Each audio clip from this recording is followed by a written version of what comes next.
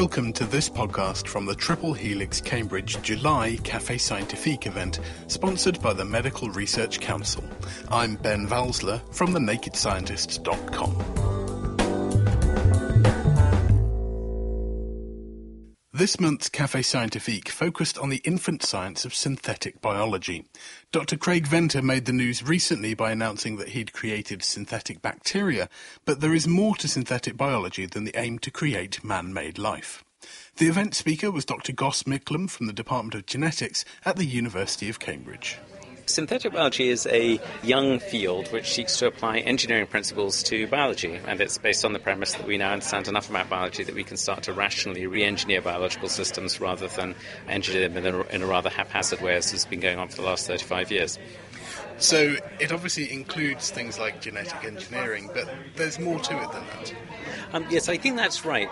Genetic engineering has tended to focus on rather specific, comparatively small-scale changes, and I think synthetic biology, partly through virtue of the fact that you can now synthesize really large segments of DNA, gives you the capability to make many, many more changes. And with that, then you need to start thinking in if you like, using a computational modeling approach to start to look at the consequences of what you're doing.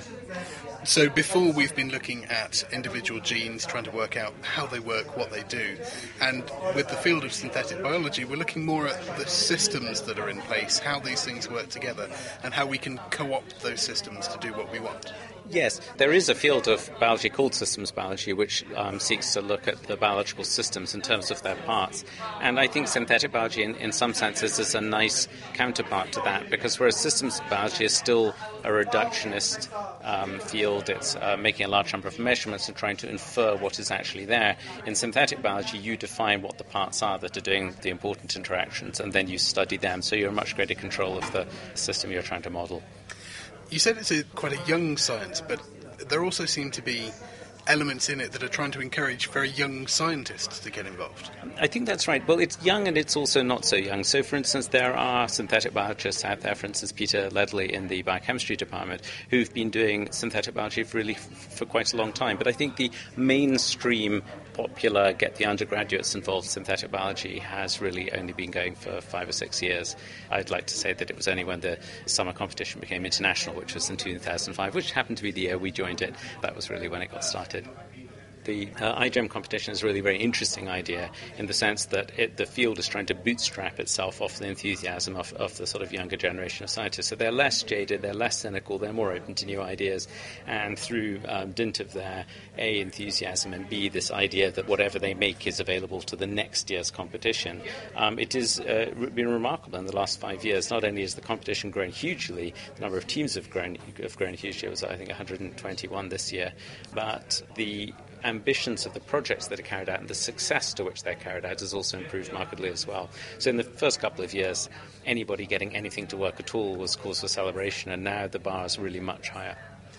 You've already mentioned that in synthetic biology we occasionally need to take a sort of computational angle to it. It's also quite a multidisciplinary science.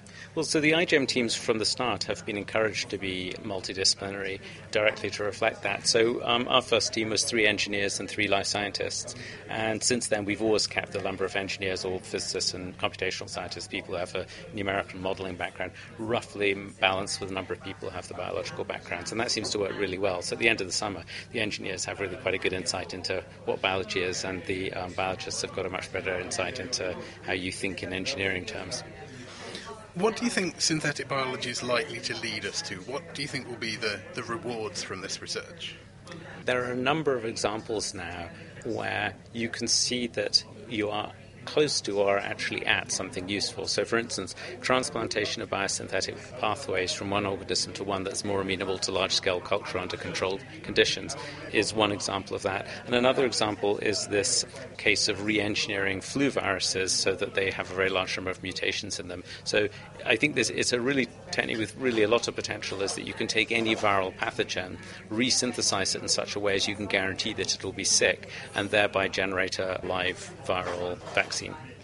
Synthetic biology has been in the news a lot recently with Craig Venter's announcement that he has created a synthetic genome and put it into a bacterium. It does mean that synthetic biology has also been widely discussed. How are the public accepting it?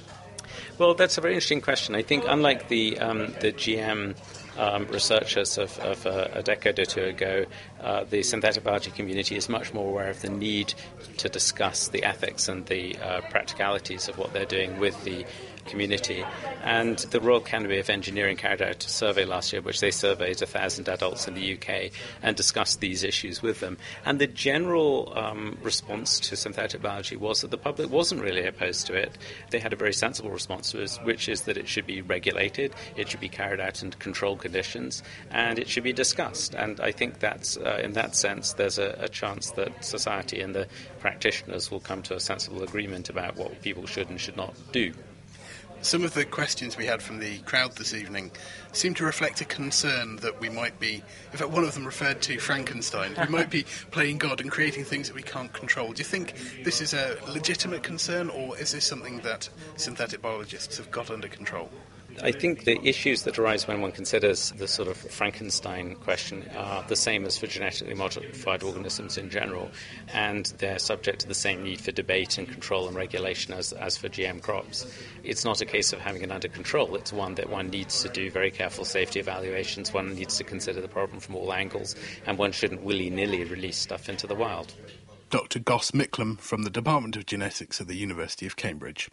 Now, as usual, after the event, we opened up the floor to any audience questions. The custom-made virus, flu virus that you showed, does it have similar properties as the wild-type virus? It just does everything very slowly. And that's kind of the cute thing. So if you think about a disease like multiple sclerosis, if you could just slow it down 2 or 3-fold, it wouldn't be nearly as much of a problem because we'd die anyway before it killed us.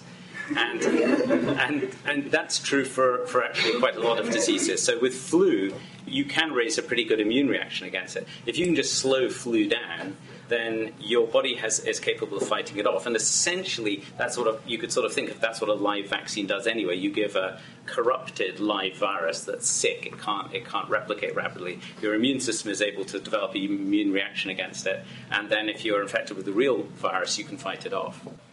So, Craig Venter and his claim of developing artificial life. I'm assuming he stitched all these pieces of genes together, this DNA together, and ultimately it formed a huge genome, which kind of, when it got expressed, it formed proteins, which formed the construct of the cell. So, with this, the DNA that he stitched together, was this already the DNA of a bacterium or of a cell already? And so all he did is stitch it. They'd already sequenced the genome of the donor strain, okay. So they knew what they were starting with, and then they resynthesized that, and they put in a few barcodes and their signatures, and they put the "We were here" stamp to prove it was really synthetic.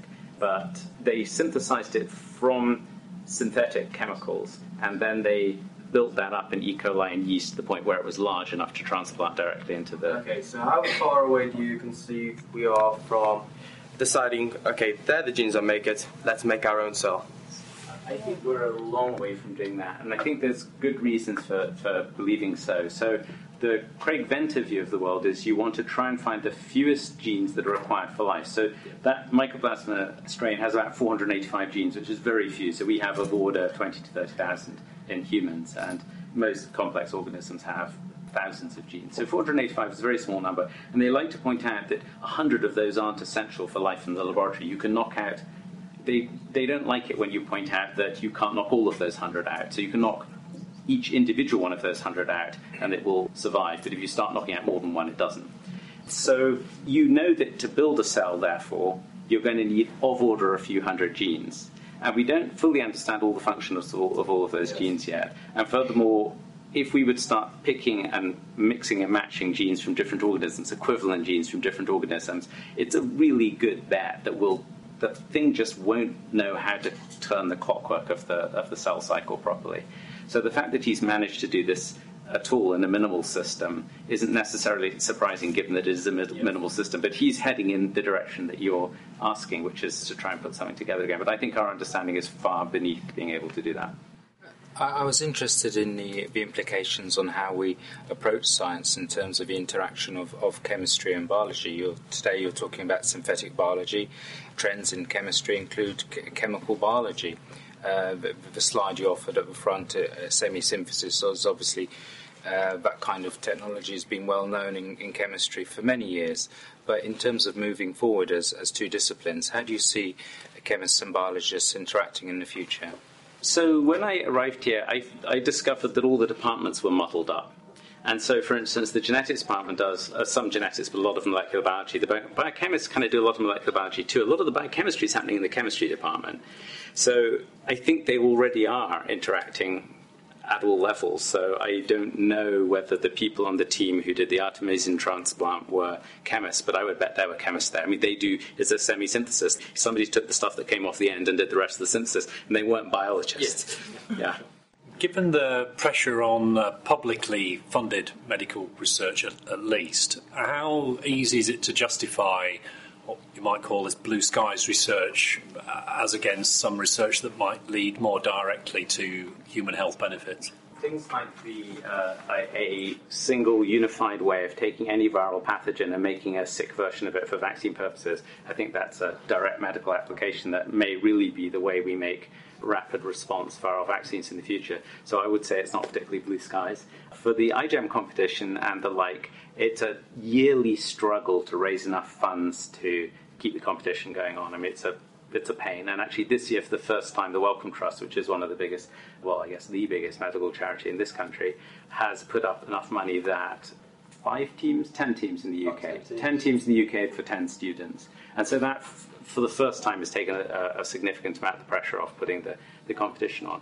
And I think to sort of finish answering your question about is blue skies research justified, I'd say absolutely. You know, this is an argument that the government's having now with the need for cutbacks. Other countries are putting more money into basic research. We're talking about cutting it back. It's a bad mistake. You can't predict where the blue sky stuff, the big advances, is very difficult to work out where they're going to come from.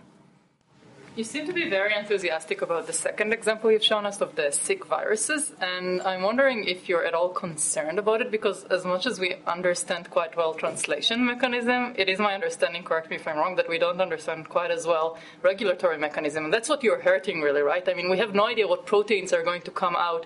The sickness derives from the fact that, I mean, let's just say that to be, in simple terms, the viruses live inside their little house, their capsid, and they need lots of that protein to make the viral particles. So if you fail to make enough of that, you're just not going to produce viral particles, therefore your viral titer is low and the virus is sick.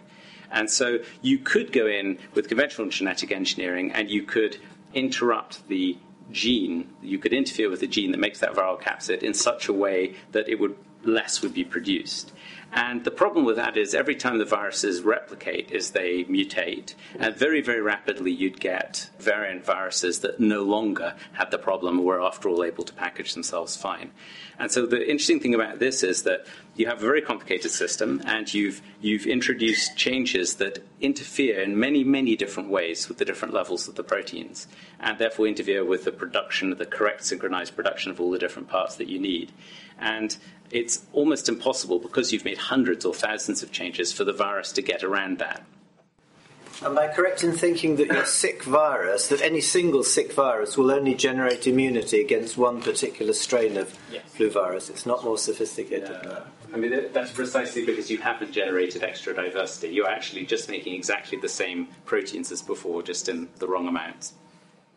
Yeah, I'd like to go back to the Frankenstein question. So you said we're not creating artificial life, fine, but I think that's more semantic because, for example, genetically modified organisms, I'm not too sure, but I think they're banned in Europe or something like that. So just already like your sick virus is also it's some kind of genetically modified version of your virus, and this reproduce and this is living. So that's, for me, that's some kind of artificial life. And the question is, how really do you understand the consequences of those things, like, being deployed in a society and stuff like that? Yeah, so I think these are really important questions for society to think about. And I think one of the interesting differences between the synthetic biology community and the genetically modified organism community, and they do overlap to some extent, is the fact that the synthetic biology community is much more involved with debating the ethics right from the start. So Part of the iGEM competition requires you to consider the ethics of what you're doing. We've had people from the London School of Economics specifically studying that, being part of our team last year.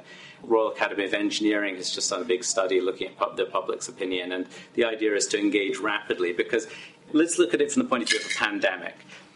At a certain point, things are so bad that it's worth risking something that's somewhat unproven. And I think that in this area, if you're prepared to address major medical problems, then you're on a better grounding than if you say you just want to generate something, I don't know, artificial life for the fun of it.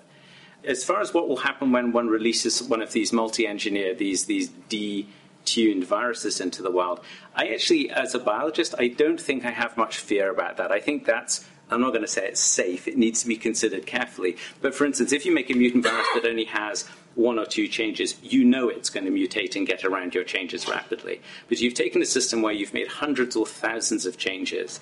There isn't any way it can get around all of those. And even if you're co-infected with a wild-type virus, if they do recombine, which they may well do, the wild-type virus is going to inherit half of a sick virus, and it's going to get sick.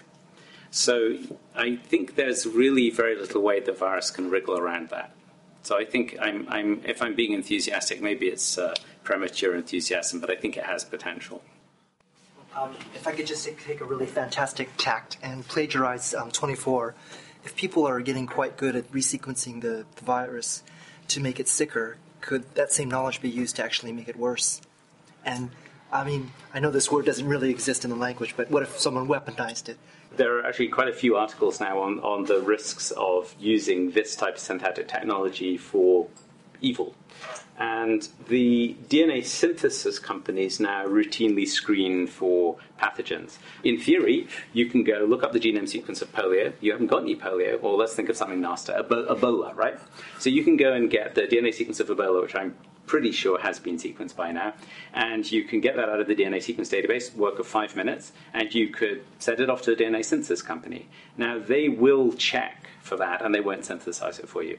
The way DNA sequences work is that even if you were to break it into smaller and smaller pieces so that they would distribute all the pieces to different DNA synthesis companies so that nobody would notice, unfortunately, the size of the piece of DNA that is truly innocuous is too small for you then really to reassemble. So unless you were very, very devious, it's probably quite difficult for you to deliberately manufacture something pathogenic or resynthesize something pathogenic. But a journalist did a few years ago try and do this, but since then the DNA synthesis companies have wised up. So I think that is a potential concern, but look at it from the perspective of the terrorist, right? If I want to be a terrorist, it's just, comparatively speaking, so much easier to go and build a bomb than it is to set up a lab, do some research, have the necessary skills, build a bioweapon that might not even work. You know, it's so hard to do any of these things that doing it for malicious reasons, I think, is formally it's possible, but then there's so many nasty things you can do with almost any technology. After the event, I caught up with some audience members to find out their thoughts. It was an excellent presentation, I thought, and it clarified a lot of issues which I'd thought about quite a bit myself. I've been reading about Craig Venter and all this hype that's been put out about his efforts, and I think the speaker was absolutely excellent. He covered it superbly and very clearly. If the modified bug suddenly gets itself a life of its own, the scientists have an advance because they actually know what it looks like already. Yes, my view about that is that any organism created by man could never outdo an organism created by many millions of years of evolution. I mean, it's a nonsense. I'm still not entirely sure that it's safe to use synthetic biology for viral strains. So he was talking about using this shuffling of genetic material in a really subtle way that decreased the, if I'm getting this right, that decreased the ability of the virus to infect and propagate within the human body. But he was using studies from mice, which might not necessarily translate to humans. And also, if they're subtle changes, I'm still not convinced that they're not it's not going to mutate and it's going to cause some big problem to humankind. The same goes for genetic engineering, but I think it needs a lot of regulation, and these things like Café Scientifique and trying to engage with the public, I think it clarifies and crystallises in some of the scientists' minds these issues that they might possibly not otherwise consider because they're in their kind of ivory tower doing the science and getting carried away with it a bit. Well, I come from the perspective of a non-scientist, and as Goss referred to, Craig Venter. Craig Venter's proposal about how he created artificial life, he was so media-centric that it was just overhyped and everything. And it's so difficult to sort of really get a perspective. But then when you hear Goss's perspective on it, and it just sounded just so normal, and it just sounded like there wasn't any hype to really believe. And I just thought somewhat reassured. And in my opinion was that I think in some ways it's a good thing. And I did like the idea of Goss talking about how the media does control science in some ways. That it was interesting to hear him describe about the GM crops. And I found that very reassuring, that in his perspective that he thought it was a good thing. And I've always thought that it's a good thing too. And that's it for this month's podcast. Cambridge Café Scientifique will be back soon and in a new venue, the Arts Picture House Bar on St Andrew Street in Cambridge. Look out for an announcement about the next date and speaker online at camtriplehelix.com/cafe_sci, or you can sign up for the mailing list. Just email cafedirector@camtriplehelix.com. The Triple Helix Cambridge Café Scientifique is sponsored by the Medical Research Council, and this podcast was produced by me, Ben Valsler, from thenakedscientists.com.